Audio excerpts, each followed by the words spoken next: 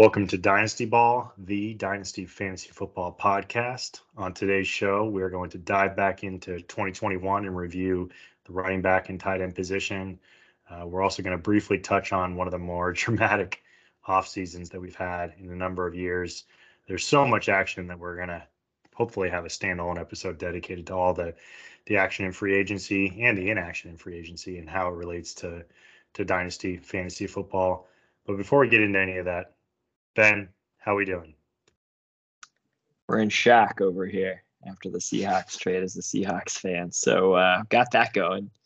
But I have to say, like, the last month of football news, like whether from like crazy contracts, quarterback movement that we've like not ever seen,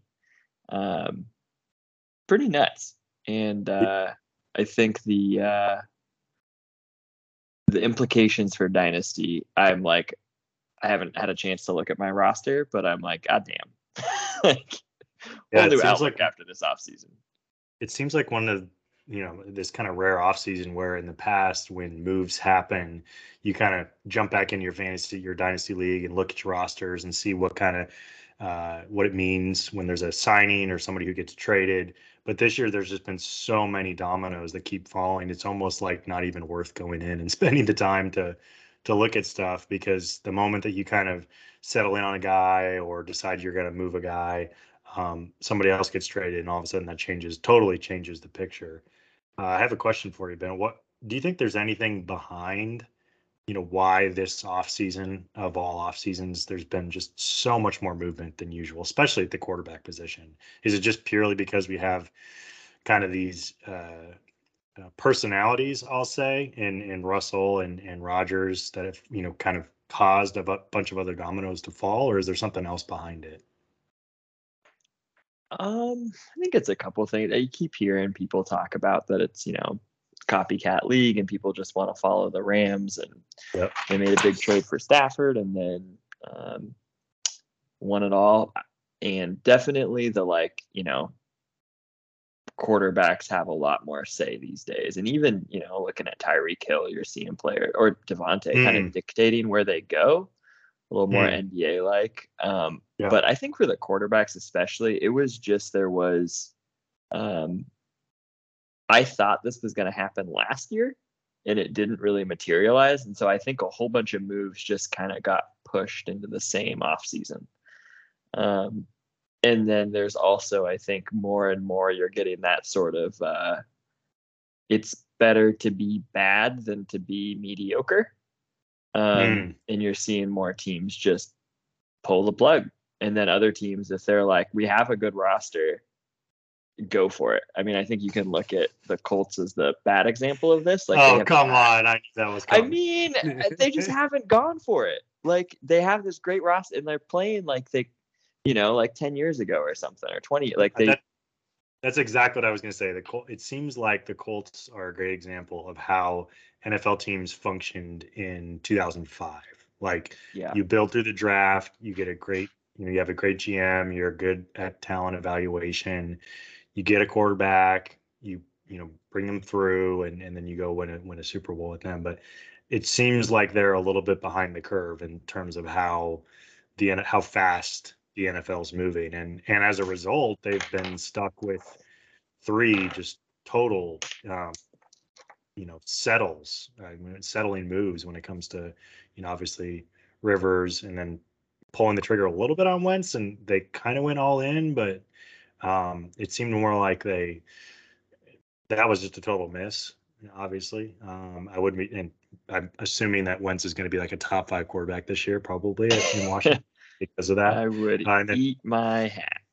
And then obviously getting Ryan this year, but yeah, I think that's a great contrast. You look at the difference between like how the Rams are functioning and just completely devaluing draft picks and winning Super Bowls and just having talent all over the place, and then how the Colts are functioning very traditionally, and it's getting you nowhere. And so it'll be interesting to see if that eventually causes some severe blowback. You would think that eventually, once the Rams lose some of this top end talent, that they're going to have some seriously down years. But maybe football turns into kind of baseball, like where, the high end teams and big markets just keep trading capital and bring in free agents, and are able to compete that way. It'll be really interesting to see what 5 years looks like from now. If it is a copycat league, I think they're copying the wrong team, to be honest.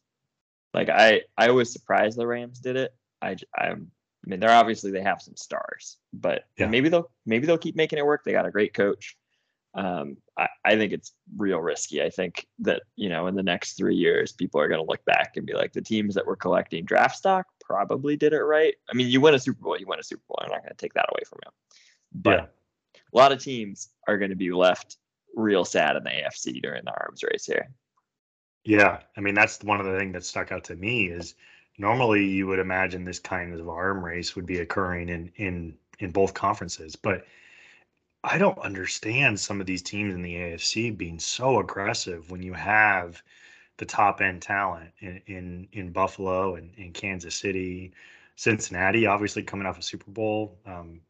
The Chargers are uber talented, and then you have all these other teams like the Raiders going all in. And I don't understand what that is all about. I don't know if it's that they truly think they can compete because they were a wild card team last year and they were lacking some weapons on the offensive side of the ball, or if it's more of kind of just in this current day and age in the NFL, it's more important to make market splashes than it is to build a successful football team that can actually compete in your division.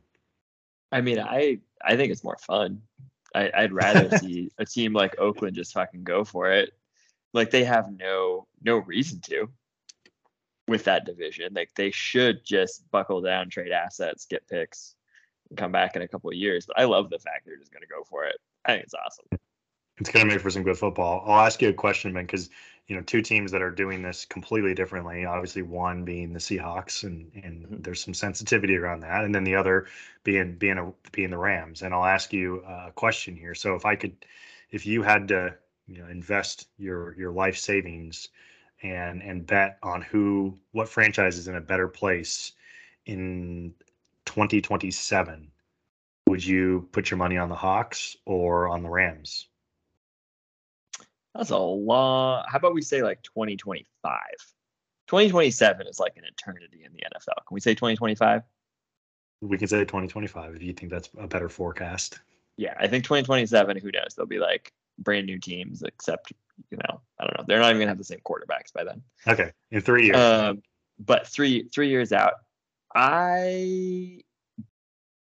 so that's where it comes in. I don't even know if this fits into Dynasty. I just started to think about that, but like how much the GM and the coach matter, and what you're doing. I think the Seahawks, if I were putting life savings, I'd probably still go the Rams.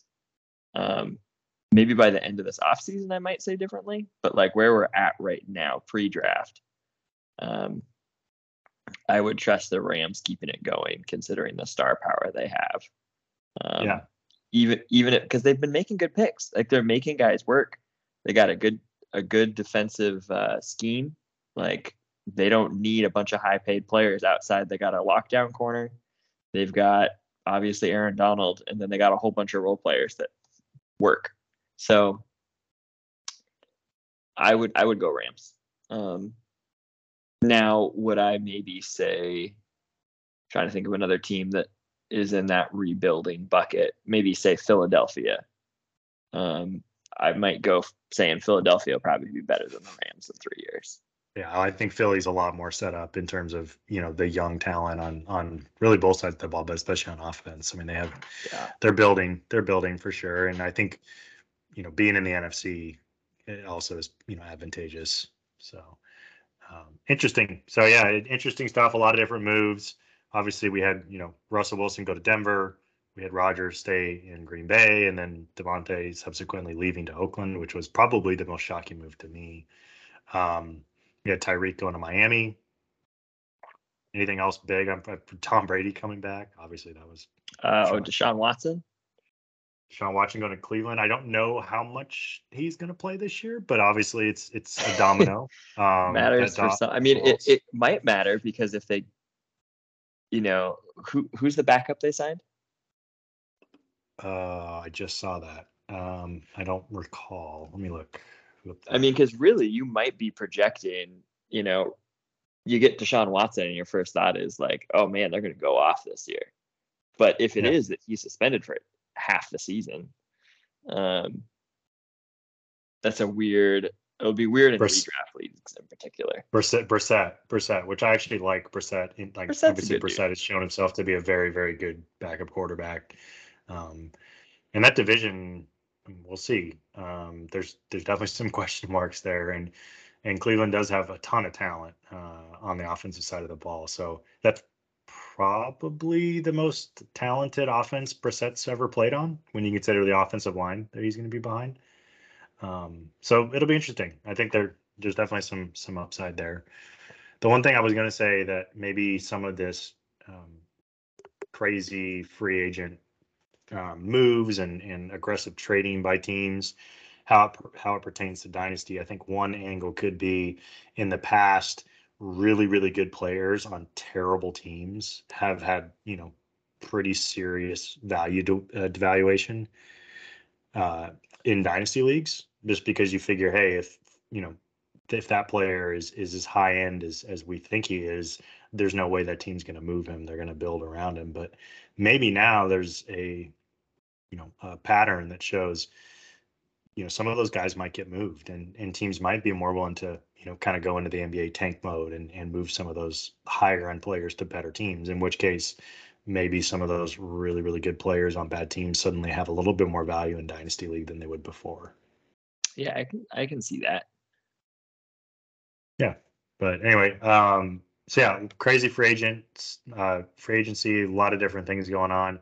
I want to throw out 3 under the radar signings, Ben. There was so much Ooh. noise this year that I think some of these signings probably are going to be ignored by the majority of dynasty fantasy football players. And so I think there's a real opportunity here to target these guys either before we get into draft season, and I'm sure a lot of these guys are going to rise up on boards, but these are 3 ones that stuck out to me, and you can tell me what you think. So the first one, Jamison Crowder signing with the Bills. Crowder was crazy productive in every season every game that he played with the Jets, and obviously we all know what that offensive situation was like. He's an awesome guy out of the slot. Seems to catch everything. Very, very productive. Good red zone player too for being a slot player. And I think that has the potential to really, really turn into something with Josh Allen. And he probably is going to be wide receiver 3 on the depth chart there. So a lot of Is players might overlook. Gabriel Davis number 2 then? I would think so, especially with the postseason that he had, specifically the game against the Chiefs. I think there's going to be a lot of hype around him because of that. But I could easily see Crowder turning into much more highly targeted guy for Josh. But we'll see. Yeah, I like Second, that move there. yeah, I like it a lot. I think he's a great stash play for sure. And then Chase Edmonds to the Dolphins. The Dolphins have been Mm. very much running back by committee for the last 3 years to the chagrin of many fantasy owners. And they trying to pick that whoever was going to be the leading horse there has been a challenge. But I feel like Edmonds is quite a bit more talented than anybody else they have on that roster. And with some of the other weapons, that they've added on offense, I could really see that turning into something. What are your thoughts on Edmonds? Am I overhyping? No, I mean, so I happen to love Chase Edmonds, and I tend to fall in love with players that I like pre-draft, in the pre-draft process. So I've always kind of followed him when he's been on, like when he was on the Cardinals. I think I've rostered him multiple times, Mm-hmm. and I got to think that getting a Shanahan disciple and Mike McDaniel is going to help. My thought, though, we'll see how the draft turns out. I literally just today was thinking about how like Kenneth Walker III would be a great fit on that offense to get another explosive player to go with 2 super explosive wide receivers, and a great fit for zone running. So that's one, like, I think right now going to be great. I wouldn't shock me if they add another running back. with just the whole new regime in there. For some reason, I still can't believe they had the Huskies running backs in there for so long with Gaskin. And it's like, really? I mean, I love it. I love it. But yeah, so to me, I mean, Chase Edmonds is a great player, honestly, for kind of the hype that he has. I think he's really underrated. So if nobody else comes in there, he would be way up on my draft board. Yep. And the last one I have here isn't necessarily a good thing. It's not necessarily a bad thing. It's just an observation because I think it's going to result in a lot of draft decisions, and that's Marquez Valdez-Scantling going to Yes. Kansas City. Oh, nice.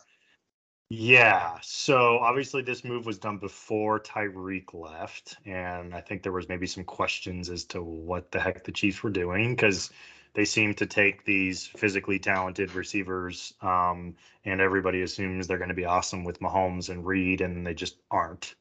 And then Tyreek left, and so you have to wonder if they were trying to, build up some stretch players on the outside before they made that move.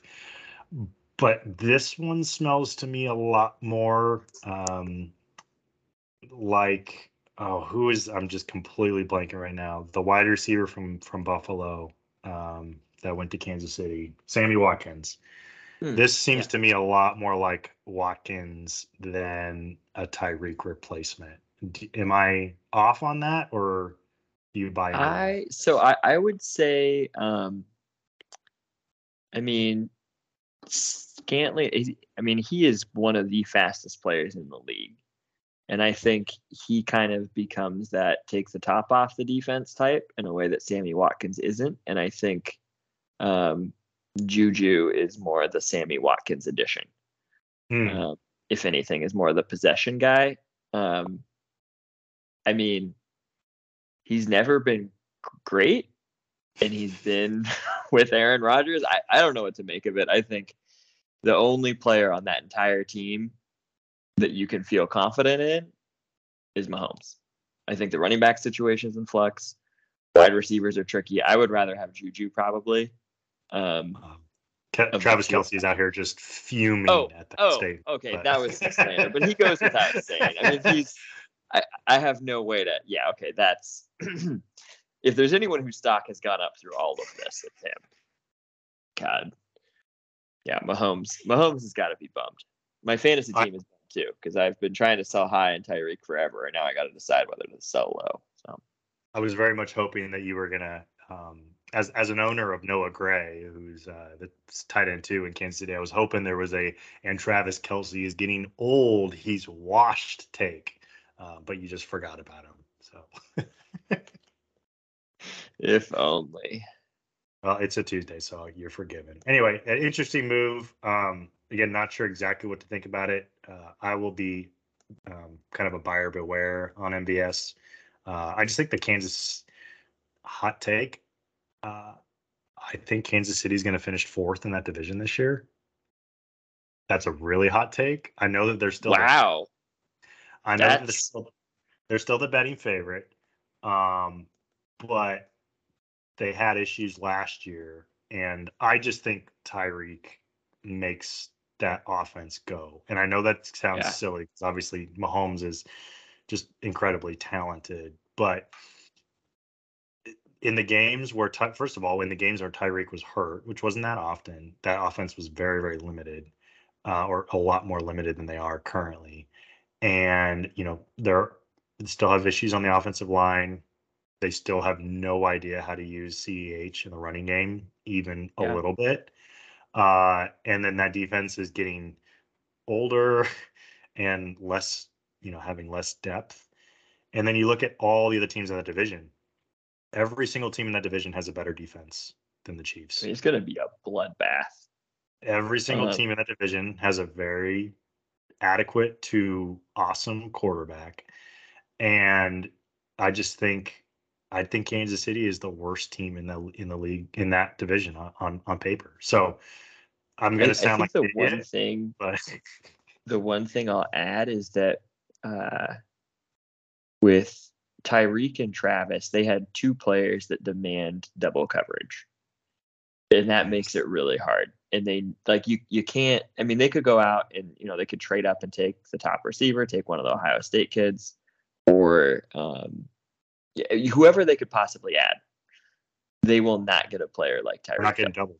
Well, they're not getting doubled. Yeah. It doesn't matter. All the rookie wide receivers this year, the first 5 games of the season, they are not going to be doubled, and they're probably not going to deserve. I mean, rookie wide receivers tend to struggle like that. There's usually a little bit of lag there. I mean, there's some exceptions, but yeah, I think my only thought on this is the Andy Reid factor in his ability to run different types of offenses, and whether he's gonna come out of this offseason pissed off and come up with a new plan. But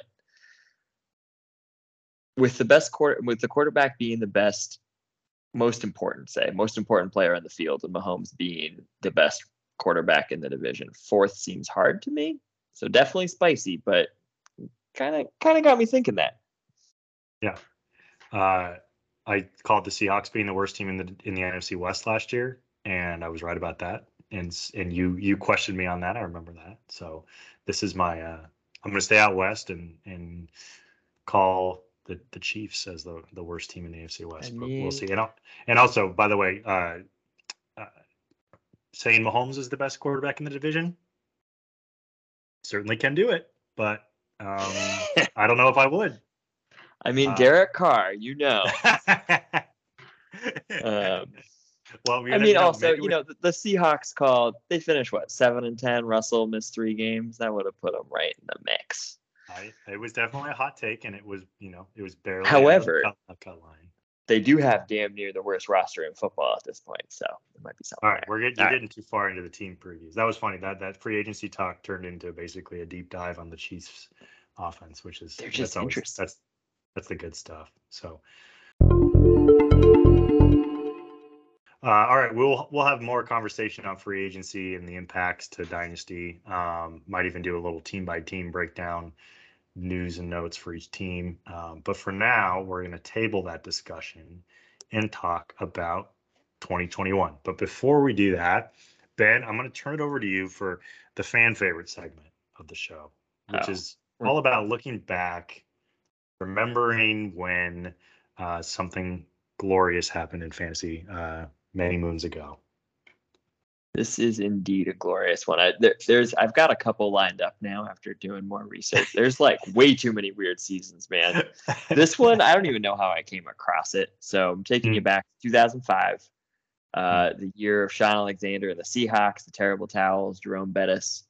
However, there was a different running back that just like, I don't even know what to say. So Willie Parker. Oh, Willie. No, it was a running back that got more targets this season than LT ever had in a season except one. Had more targets than Marshall Faulk, except like 2 in Marshall Faulk's career. This running back never had 34 or more targets, more than 34 targets in a season, including college. He got 103.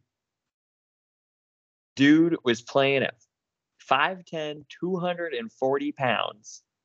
Okay, he almost had. It's okay. Okay, I got to guess here. Well, I have to try to guess. Okay, yeah. I'll give you a clue after this with the next stat. So give it a guess here. I was gonna say Westbrook, but he for sure got more targets than that. 2005. Oh, and to give you, did I give you the total targets for this? You said like 103. 103 for a running back in 14 games. Give me the division. AFC West. I don't got it. Brian Westbrook did get him twice, 105, 118. The second most targets on the team was just about 10 more for Randy Moss. So it was the Oakland Raiders. Yeah, Oakland Raiders running back in 2005. I have no clue. It is your boy Lamont Jordan. Oh my God. Like, I was just flabbergasted. What? So basically, if my memory serves me correct, it seems like 2005 was right around the time when PPR started to become a thing. Is that reasonable? It was probably I feel like that's it, actually possible. it was probably some like rich, influential fantasy football owner who had Lamont Jordan and was just livid that the guy just kept getting 5 or 6 catches a game and no points to show for it. I mean, How many just yards did he have on 103 catches? he had 103 catches or 103 targets. Make it known that is targets. Oh, okay. 103 targets, 70 receptions, 560 yards.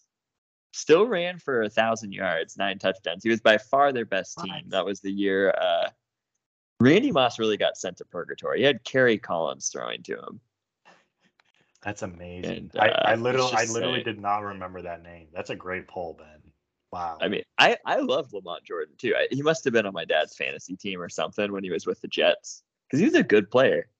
But yeah, I don't remember how I went past it, but if you look at his targets through his career, he had as a rookie 10, 23, 13, 16, 103, 16, 34, 4. Oh my God. That is Like, amazing. yeah, I just I wonder no how I idea. wonder The I coach want was North Turner.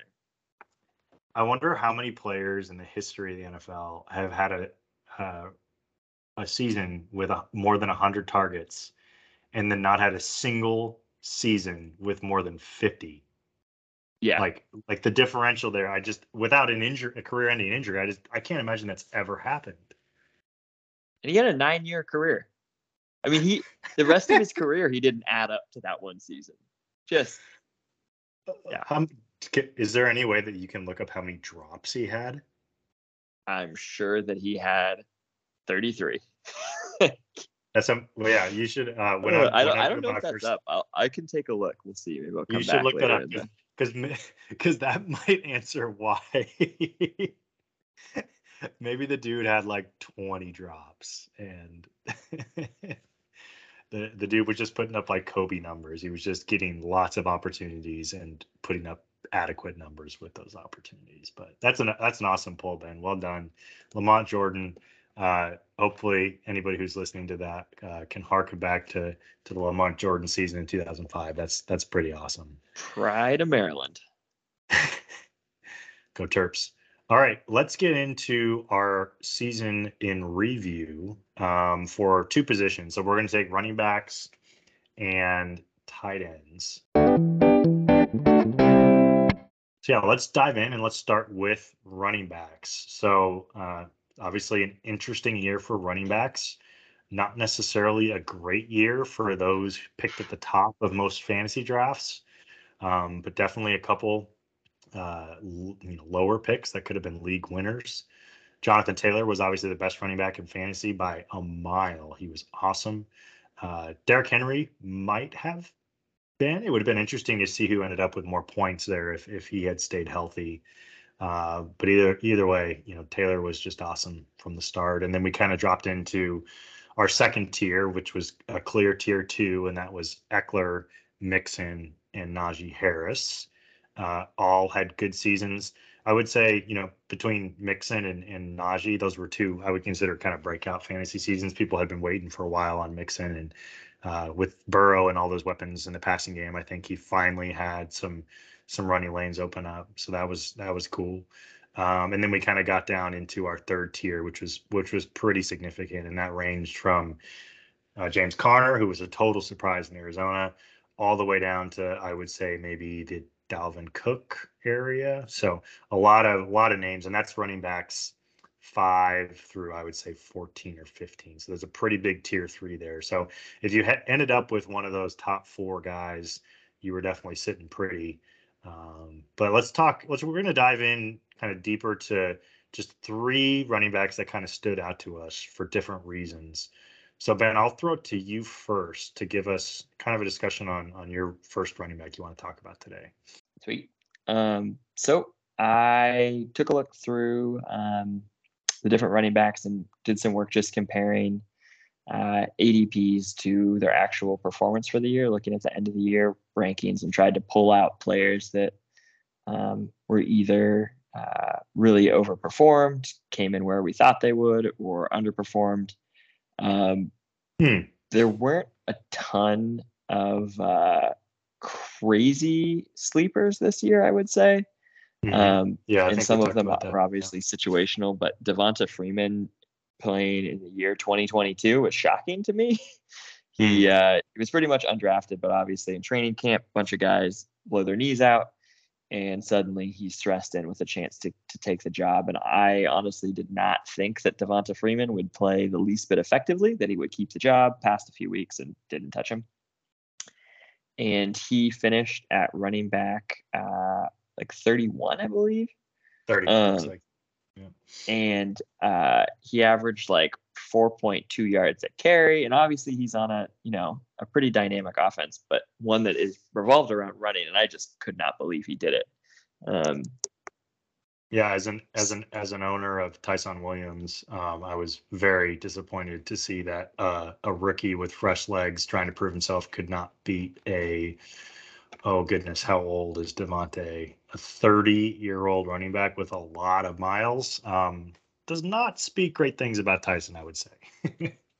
No, I think they'll have an interesting offseason. They're obviously going to get a bunch of guys back. Apparently the news is that there might not be back till start of the season, which is kind of crazy. You're talking about Chris Johnson or Gus Edwards? Gus Edwards. I can't believe J.K. Dobbins. Yes. Okay. Yeah. So I don't know. We'll see where that goes. But I was just, it goes to the it's worth rostering guys for that lottery ticket where volume does matter. If you're looking ahead to the season, even if you think they're going to suck, he still had some fairly useful games for bye week. So I was just kind of a reminder to myself to not just immediately only go for, because I would have, had you not rostered the rookie running back, that's probably who I would have picked up and not cared the least about Devonta Freeman. But he was still decent on a deep roster in our kind of league.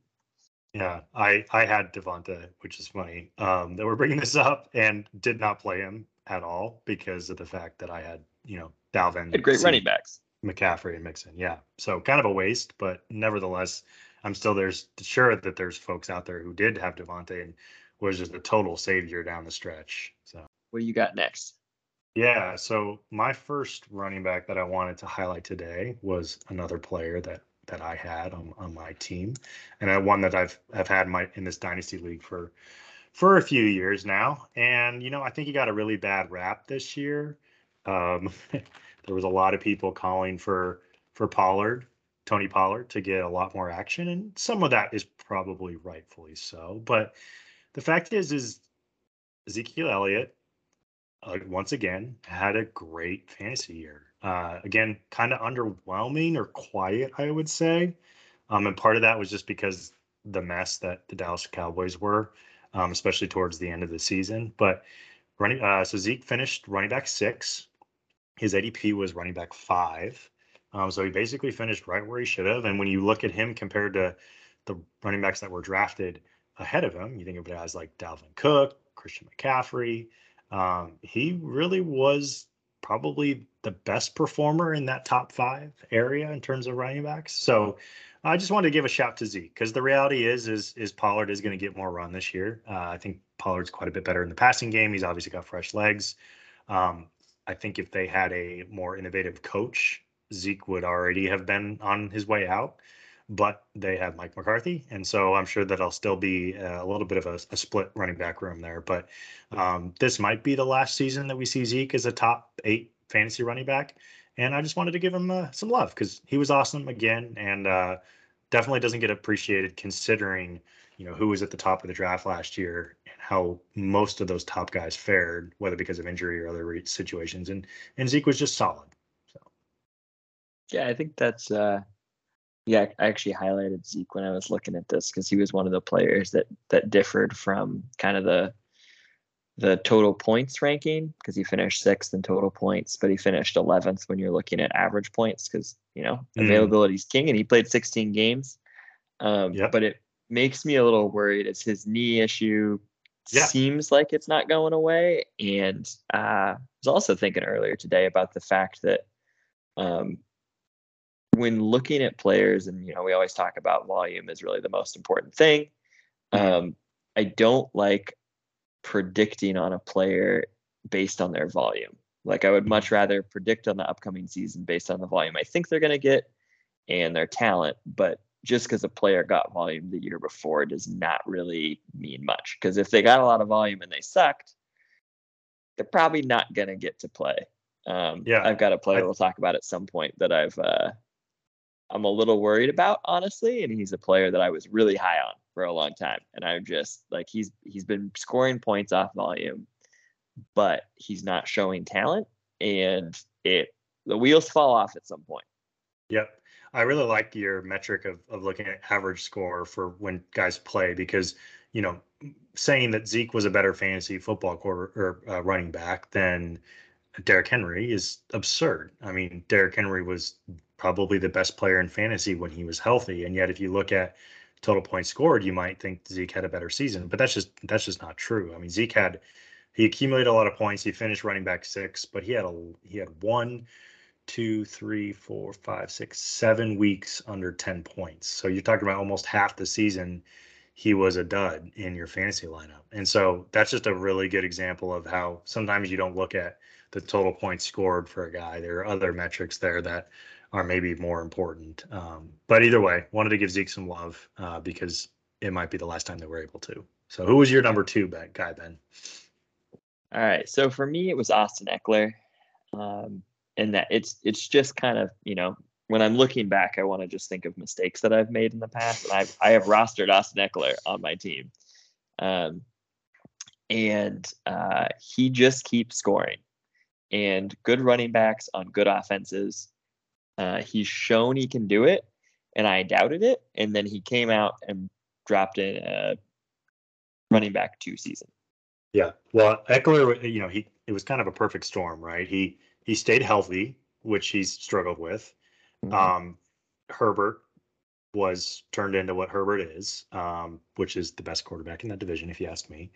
And Eckler also happens to be an elite pass catcher. And so it really kind of was a perfect situation for him. It'll be really interesting to see what his ADP is this year. I could easily see him being like running back 3. I don't think that he'll go over Henry and Jonathan Taylor. But again, with how many opportunities he's going to get, how many points that team is going to score, how many points that division is going to score, it'll be real. Where would you take Eckler, Ben?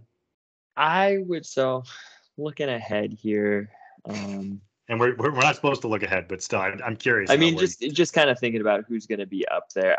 I would say probably he's the sort of player I would be taking closer to the turn in the draft. So say in a 12-team league, I would feel pretty comfortable at 10 or 11. So still my first pick. Okay. So you wouldn't be taking him at 4, though? No, I think there's a number of running. I mean, I would take Jonathan Taylor. I would still take Henry coming off injury, Dalvin Cook, Chubb, probably Chubb still. I like James Conner this year a lot, honestly. Mixon. I mean, there's still just a lot of guys. Yeah, because there's going to be people that reach. There's going to be people that reach for him like crazy. Yeah, well, and also because I don't learn from my own mistakes. So, I bring him on to say I learned about my mistakes. But I'm like a guy who, he only ran for 900 yards, got 200 carries. Our running back target's always there. So apparently I brought him up to talk about how I'm going to fail next year by still not valuing him. What was, I know he finished running back 2. What was his ADP? His ADP was 11. Okay, that's actually not as low as I thought. So So that's he interesting. was So drafted about where I would have drafted I him was this gonna year. say, let you.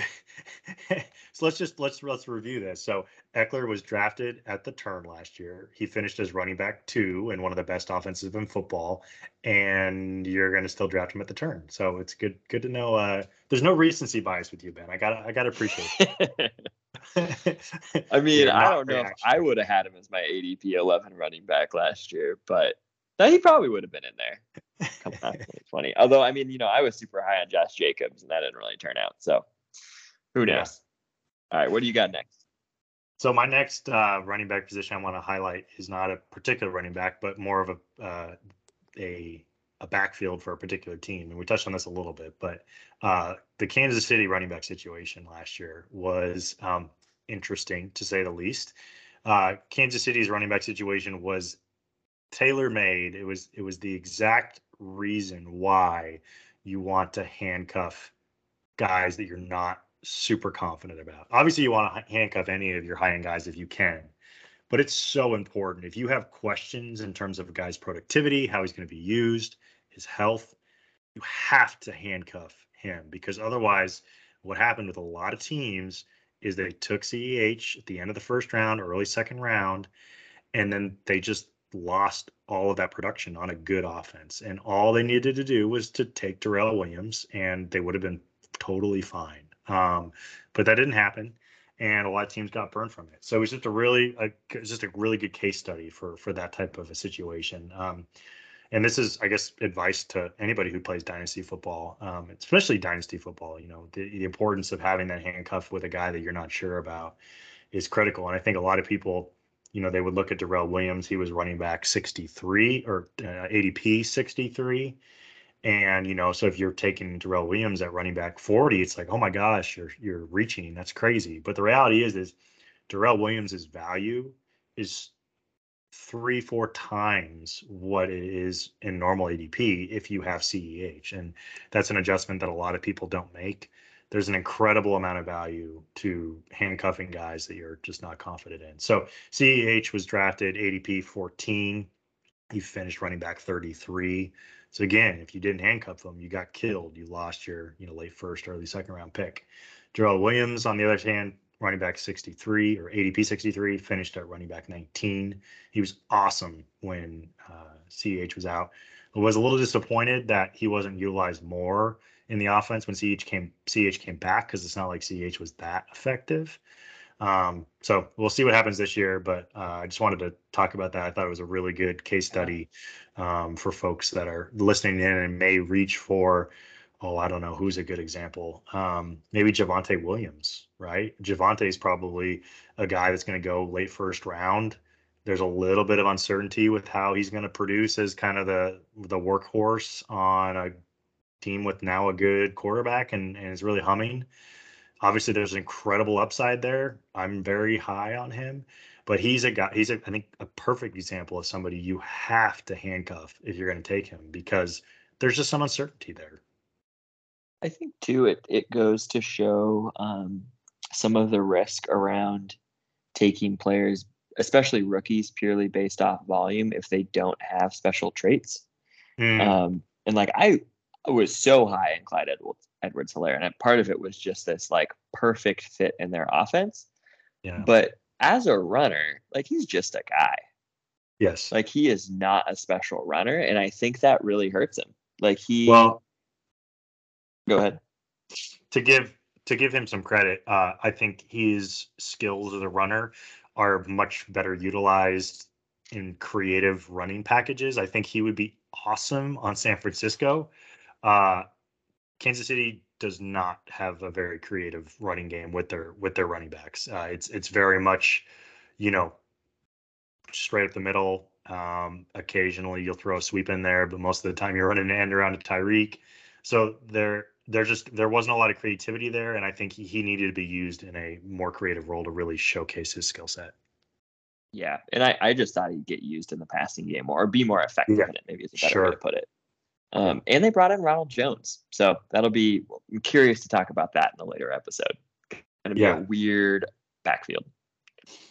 Good. All right, who's your last running back that you want to touch on today, Ben? All right, we got Aaron Jones coming up for the Green Bay Packers, and one that, maybe it's a sign of second contracts for running backs is just bad. I'm not sure what it was. His ADP was 7, and I'm sure he went higher in some drafts. And he finished at finished at 16. Played 15 games, so he played a full season, but came in with a bunch less carries, lost some carries, actually having, a somewhat effective running back in the backfield with him. But I was just kind of surprised. I would have thought that he would have kept it up with how he's been playing. He hasn't really had a ton of injuries that are really going to sap him of his talent. But he dropped almost a yard in yards per attempt. Obviously his touchdowns got knocked. He got kind of saved. He ended up with 6 receiving touchdowns, but he pretty much had an identical year. He had 63 targets in 2020, 68 in 2019, 65 in 2021, but had less yards in those seasons. And then finished with his worst year rushing the ball. And that was with Aaron Rodgers playing the whole season. So I was just kind of caught off guard by that. I don't know what to make of him this year. I would be real wary of picking him. It's helpful for him probably that Devontae left. They're going to have to run the ball more. I wouldn't be surprised to see him in the slot zone too, honest. He's got pass catching skills, and obviously they're totally confident in AJ Dillon as a lead back because he showed himself to be capable. So wouldn't be surprised to see that. I think that's a great, situation if you can manage to get, maybe Aaron Jones in mid-second round and then get AJ Dillon maybe late 4th, early 5th.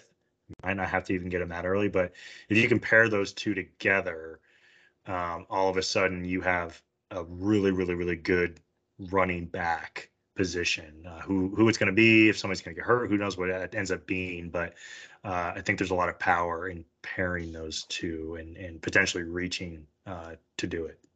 There's probably some good value in that, honestly. I hadn't really thought about that, but imagine they're both probably not going to be that popular. Because, AJ Dillon has some, upside being the younger player that people might look at. But he's also not one of those players that has a ton of crazy traits other than being huge and massive quads. But he honestly, he doesn't excite me as a running back. However, the fact that they're both probably going to be down a little bit on what should still return as a good offense. In a terrible division. By that. In a terrible division. The last thing I'll say about Aaron Jones is very, very simple. I can hear Pete Prisco yelling from the mountaintops. Don't pay running backs. It's simple. Don't pay running backs. It never works. It never works. It just doesn't. And he's another example of it. So that's my last thing I want to say, because my Colts, Jonathan Taylor's coming up, and I can see the writing on the wall, and it's going to make me so angry. But we'll see what happens. The last one, Ben, are you all good on Aaron Jones? That's all I got. Well, the last one I want to touch on is Josh Jacobs from last year. Yes. I would be curious to know what his average. He finished running back 17, but he missed a few games and really struggled kind of down the stretch. Wasn't the same guy that he was his first 2 years. I think people expected this year to be a big jump for him. He was only ADP 16, but I think there was a lot of people that kind of expected him to make a leap, and it didn't happen. I'm raising my hand over here. And he did finish actually worse. So he played 14 games. He finished ranked 17 for total points, but 21 for his average. So despite missing a couple games, he actually was worse, relatively speaking. Yeah. So, overall, I would say it was kind of a ho-hum season. You didn't get burned if you took him, but I feel like there's more there than than what they're getting out of him. Obviously, he's gotten better in the passing game, but he still is pretty limited in that role. And I think Hunter Renfro's emergence really hurt him because that took a lot of underneath targets away. Because he was a much better and more involved pass catcher this year than he ever has been. But I think Renfro hurt him a little bit there. But it'll just be interesting to see what happens moving forward. I have predictions, and we can certainly talk about that in future episodes. But definitely a polarizing guy. Not too many running backs left in the league that are very, very touchdown dependent, kind of heavy between the tackles. Don't you feel like, Ben, if Josh Jacobs was playing in 2006, we'd be talking about, who you want to take, Priest Holmes, LT, or Josh Jacobs? I mean, he's a prototypical running back, that's for sure. I mean, Yeah. I tried to trade for him this year in the Dynasty League and got literally nowhere.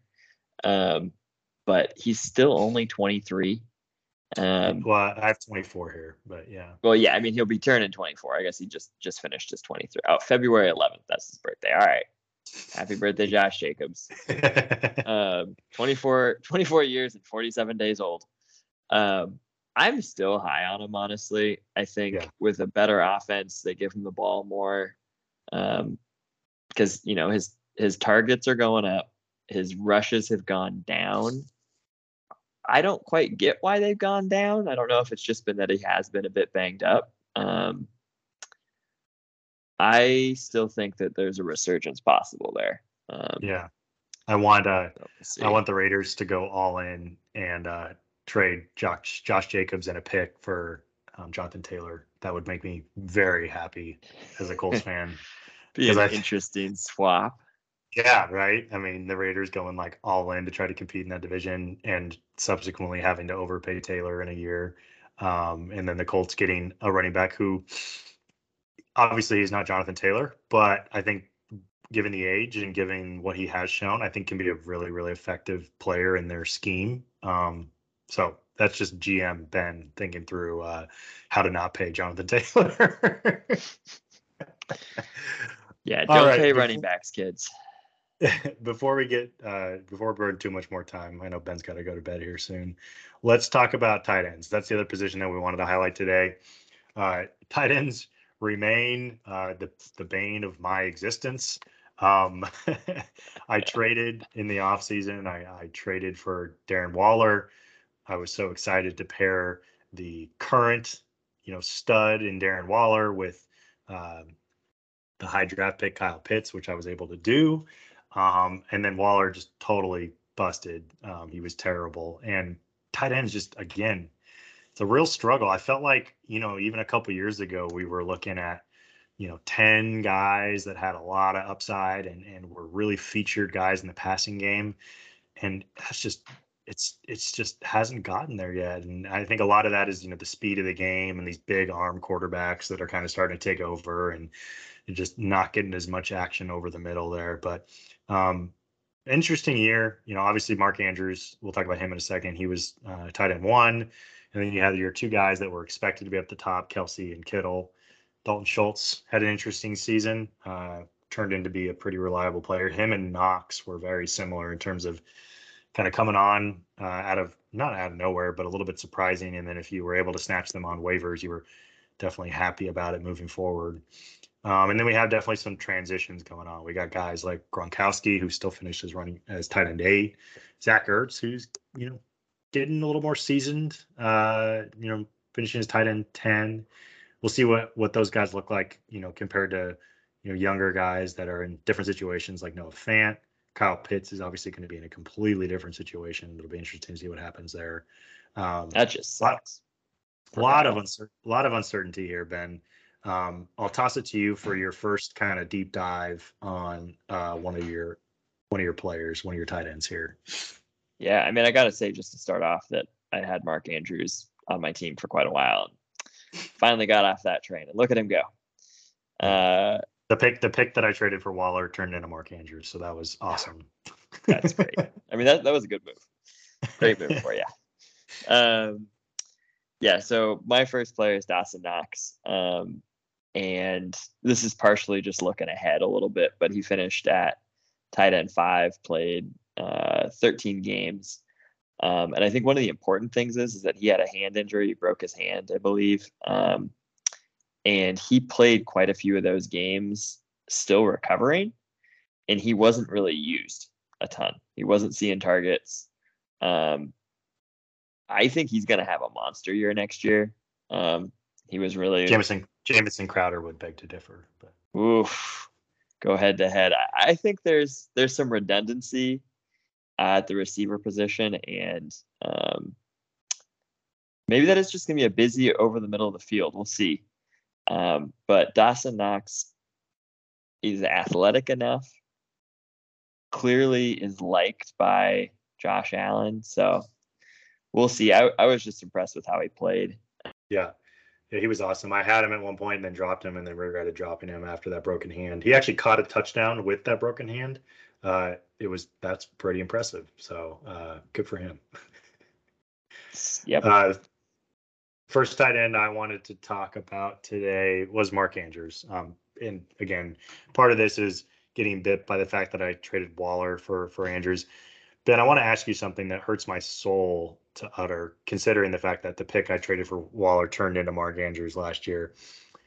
How many years do you think does Darren Waller have on Mark Andrews in terms of age?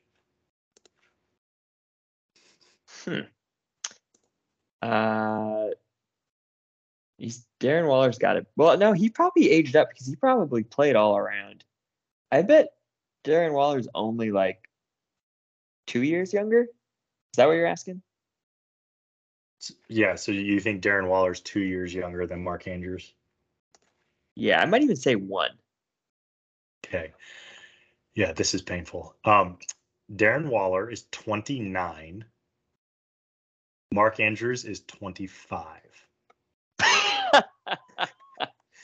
Ouch. Yeah. So Andrews he has been in the league. I believe this is his 3rd year now. And he's been pretty good every year. He came in pretty young. And yeah, I mean, I think he's definitely being really overlooked in Dynasty. I know one of the big things last year with Baltimore was they traded Hayden Hurst to Atlanta, and a lot of people thought that might open up more opportunities for Andrews because Hurst was used a lot in the passing game, and it definitely worked out that way. And he obviously has a really significant rapport with Lamar Jackson. I just think Andrews is a really interesting player moving forward. He was awesome last year. I got completely hoodwinked into trading up a pick that turned into Andrews. So well done, Nick Brown, for flipping that. That was well done by you. Andrews was ADP 5 tight end and finished ADP 1, and a significant gap there, 25 point gap. So he was awesome. Ben, who's your tight end 2? Well, just to add teeny tiny bit for Mark Andrews, the last starting with what would that be? 2019, he finished 2. 2024, 2021, 1. So like, don't sleep on him. Just pick him. Yeah, I mean, and I don't think this is unreasonable. He's probably going to be tight end 3 this year, like in terms of ADP. Like, people are going to take Kelsey over him, and people are probably going to take Kittle, maybe even Kyle Pitts. I think that's just a clear mistake. Yeah, I would agree with that. I got to talk about baby Kittle Tanyan over here, who I have talked up highly. It's your boy. I turned down massive trades from Ben mid-season. That was probably the year before because he had no tight end. It's a theme that he doesn't have tight ends, but yeah. So he really disappointed, and I wanted to believe that he could do it because he in 2020 he had a ton of touchdowns. He finished. Let's see what he finished at. He finished tight end number 3. Pulled in 52 receptions, 59 on 59 targets, 11 touchdowns. We said you finished tight end 3 in 2020. Yeah. Wow, did not know that. Yeah, no. So I was high on him because he scored a lot of points for my team. Yeah. And he athletically is really good, and he's got great hands. However, it just did not work this year. He ended up finishing, I got him at 49 here. 18 receptions on 29 targets. Just a complete, utter disappointment. Obviously, he tore his ACL, but even when he was playing, it just was not happening, and tearing your ACL does not help. It does go to show, though, that you should, obviously you go for it, and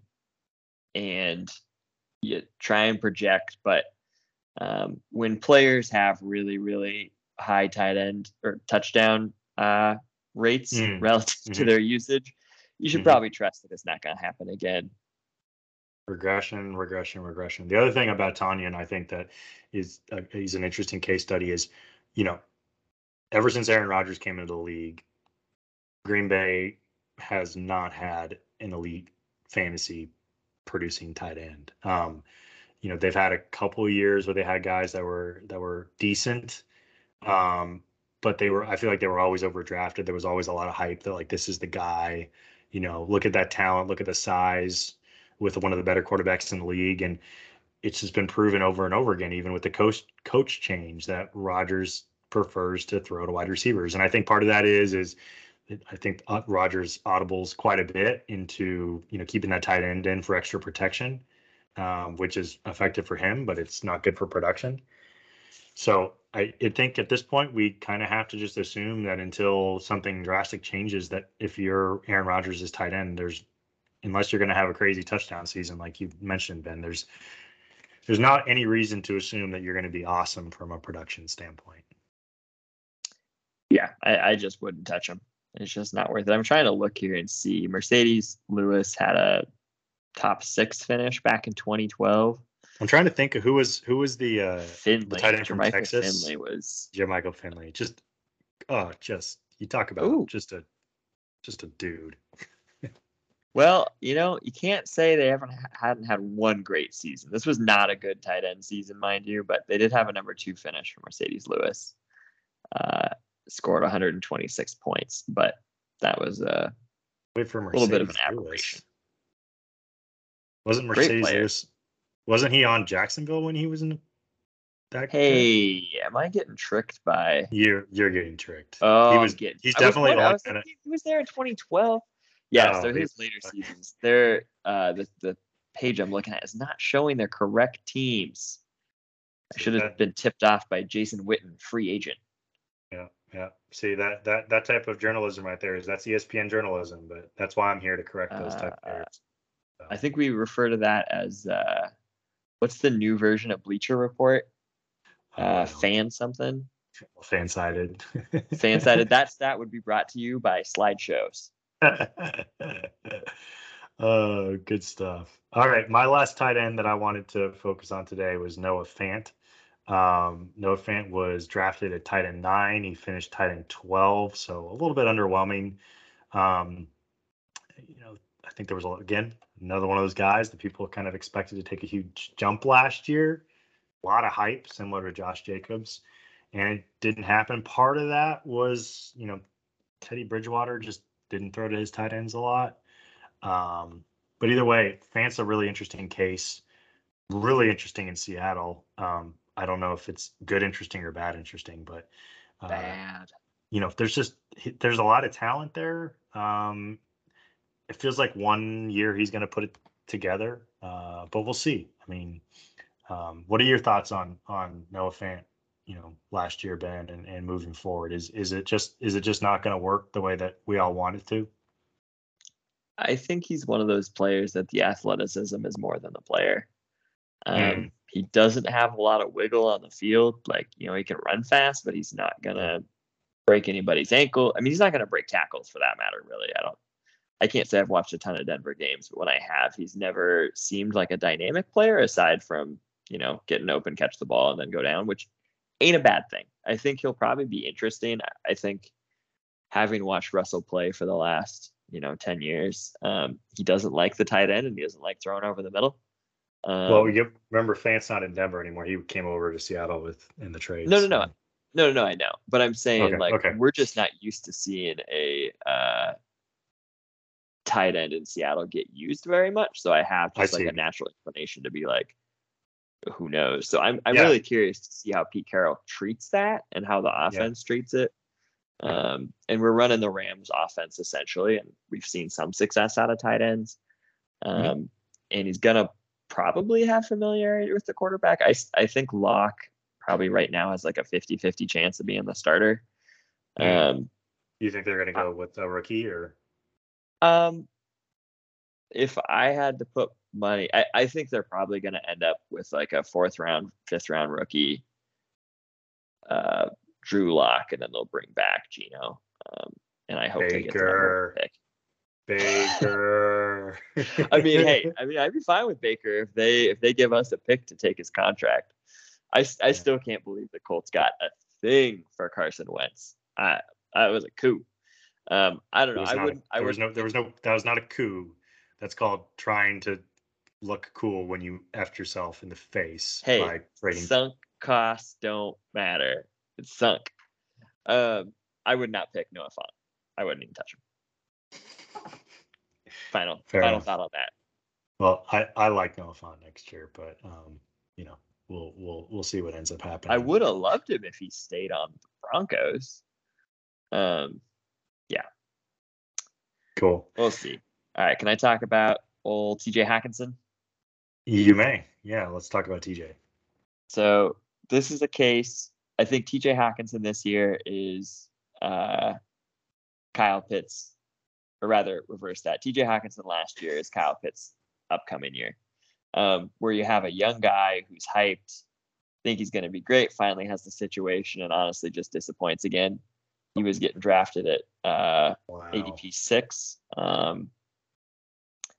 and finished at 12, which is just not that useful of a tight end. At tight end 12, you're pretty much there is,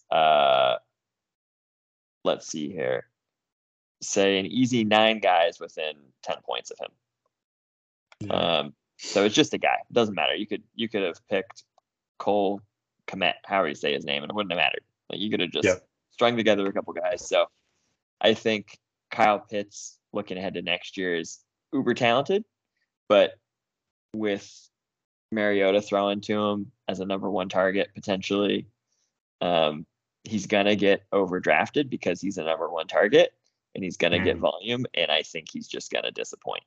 I think Pitts will probably, relatively speaking, get drafted higher and finish a little bit higher, but I still wouldn't touch him. And I think so. One thing about Hockenson that I think is interesting, you'll recall, Ben, on our last episode, we were raving about Amon-Ra St. Brown and how just amazing he was over the last 4 or 5 weeks. I didn't realize this until just now, looking at Hawkinson's stats. The exact time that St. Brown went off was the games that Hockenson was out with injury. He went out week 14. Interesting. Went out for week 14 and was out through the rest of the season. Previous to that, in weeks 12 and 13, he scored 9 and 10 points. St. Brown, in that same stretch from week 14 on, scored 7, 15, 16, 27. So his real explosion correlated directly with Hawkinson's absence. And I hadn't realized that yet. I don't know necessarily what it means, but I do know that Hockenson was used a lot more before that injury. So anyway, there's a little bit of information there. We were both pumping up Amon-Ra pretty heavily just because, again, normally when you see a young player really break out like that towards the end of the season, it usually means good things for the upcoming season. But, that's definitely a significant target share that was just gone. And Jared Goff likes to use his tight ends. He threw a lot to both Everett and Higbee in LA before he was traded. And he was using Hockenson, not maybe as much as people thought he would, but he was definitely being utilized. So a little lukewarm. Interesting. Bring the temperature back down a little bit on Amon-Ra, just given the fact that Hockenson is going to be back. Huh. That's an interesting note there that I hadn't realized. It definitely, to me, even just from that target share, it seems like it just went from a guy, he only had one player to trust on the field.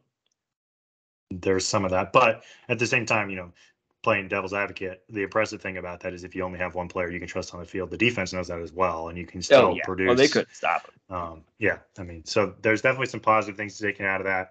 I still think Amon-Ra is going to be awesome next year. Detroit hasn't had a number one receiver since Calvin Johnson. Is that fair? Like a true number one? Yeah. Yeah, I think so. And I think he's going to be that next year on a team that is not going to be good and is going to have to throw a lot. So I still am high there, but just, be aware that there's probably going to be some regression because there's going to be target share, dissipation because of Hawkinson coming back. And I should say too that he was a player that I was avoiding, like no interest in where he was getting drafted. If he's in the, the 10 to 14 Agreed. ADP range, like I'm all over that because I think he Yep. could be a great player. It's just I like him a lot more as a closer to a lottery pick than where I'm picking him over a number 4 wide receiver. Hot take number 2. Hawkinson's going to finish above Kyle Pitts next year. And it says nothing to do with talent. It's just exactly what you said. I mean, Pitts is the only guy on that team that can do anything from an offensive weapon standpoint. And I just don't think Mariota is a guy who can get him the ball. And I think Hawkinson is solid. And I think if he had played the last 5 or 6 games of the year last year, I mean, Detroit really turned it on towards the end of last year. Different. So, yeah, another hot take there for you. And I have Pitts. I love Pitts. I think Pitts is the future of the position because the talent. And when Atlanta gets that quarterback situation figured out, I think there's going to be, I'll cash that ticket at that point. But yeah, Hawkinson finishing above Kyle Pitts next year. You don't get those takes on Fansided, Ben. No, you don't. You don't. But you would get a list of, I don't know, top 20 Colts tight ends or something. Yeah. Look or through all of them. Top 5 cheerleader uniforms or something like that. So, actually, most likely what you would get is like 16 reactions to different teams' mock drafts. Or like random mock drafts and shitty trade proposals. I think that is their bread and butter, which to be fair, someone might have been opening them recently, but they're bad. I was going to say, this sounds like you've spent maybe a few too many minutes scrolling through these slides. Well, look, you search Seahawks mock drafts and then suddenly you're on Fansided, which, we shouldn't give them shit because they're probably paid like $5 an article or something. So yeah, the starting I'm with point. you. The starting point. I'm with you. Not everybody can be on Ben Sportsline. We'll have to do a revisal there, especially when we get down to mock draft time and talk about the draft, which we will do here shortly. We will definitely get a draft preview episode in. It's all going to be, obviously dynasty focused before that draft. So be looking out for that. We're going to try to get 3 episodes in before the draft. So we'll do a review of wide receivers and quarterbacks, and then we'll talk free agency, a little bit more in depth there, maybe a team by team kind of short little thoughts. And then we'll do a short draft preview episode. And then probably one of our longer episodes is going to be the post-draft Dynasty Football impact episode, because I mean, truly, where you want to make your hay as a Dynasty Fantasy Football owner is evaluating what teams do in the draft. There's a lot of really good situations that are not necessarily going to be big names, and me and Ben are going to try to do our best to break it all down for you after that. So anything else, Ben, on tight ends or running backs in 2021 and what we saw before we get out of here? No, I mean, I think tight ends are as tricky to predict as ever. And as much as we think that the position's going to get revolutionized, it seems like there's only ever a couple good players each year. And I think in Dynasty, more and more, I'm like, man, get the best one. And hopefully we get more running back sleepers. I think running back sleepers are the most fun when you pick the right one, and we just didn't see a ton of those this year. Yeah. Cordarrelle excluded, I guess. I will say, just as a plug, something to think about, because I know we've talked about this before. When we do get to the draft, this year's wide receiver group is fascinating to me because there is like, I swear, like 8 or 10 guys that are between this 5'8" and 5'10". Mm-hmm. And I don't think I've ever seen a draft with so many short receivers that are like, and almost all of them run sub 4.4 too. Yeah, they're so fast. So, I mean, great time to run a spread offense, let me tell you. Yep. Yeah. Al Davis is smiling from above, undoubtedly. So I am looking real forward to digging into the QBs though. Curious, all this movement. Yeah. Yeah, absolutely. Awesome. Well, thanks again, everybody, for joining us today. Ben, thanks for all your work briefing the folks on tight ends and running backs from last year. We'll look forward to doing the next episode soon. We'll definitely try to do it sooner than we had to wait for this last episode. We got distracted with many things, including the school that must not be named falling short of expectations in March. And yeah, we're just going to move right on by that. So thanks again, everybody. Better than falling short of expectations in December, like the Huskies. It's true. Were there expectations in December? I missed those. We still fell behind them, amazingly. Oh, awesome. Well, thanks again, All right. everybody. This has been Dynasty Ball, the Dynasty Football Podcast. Thanks again.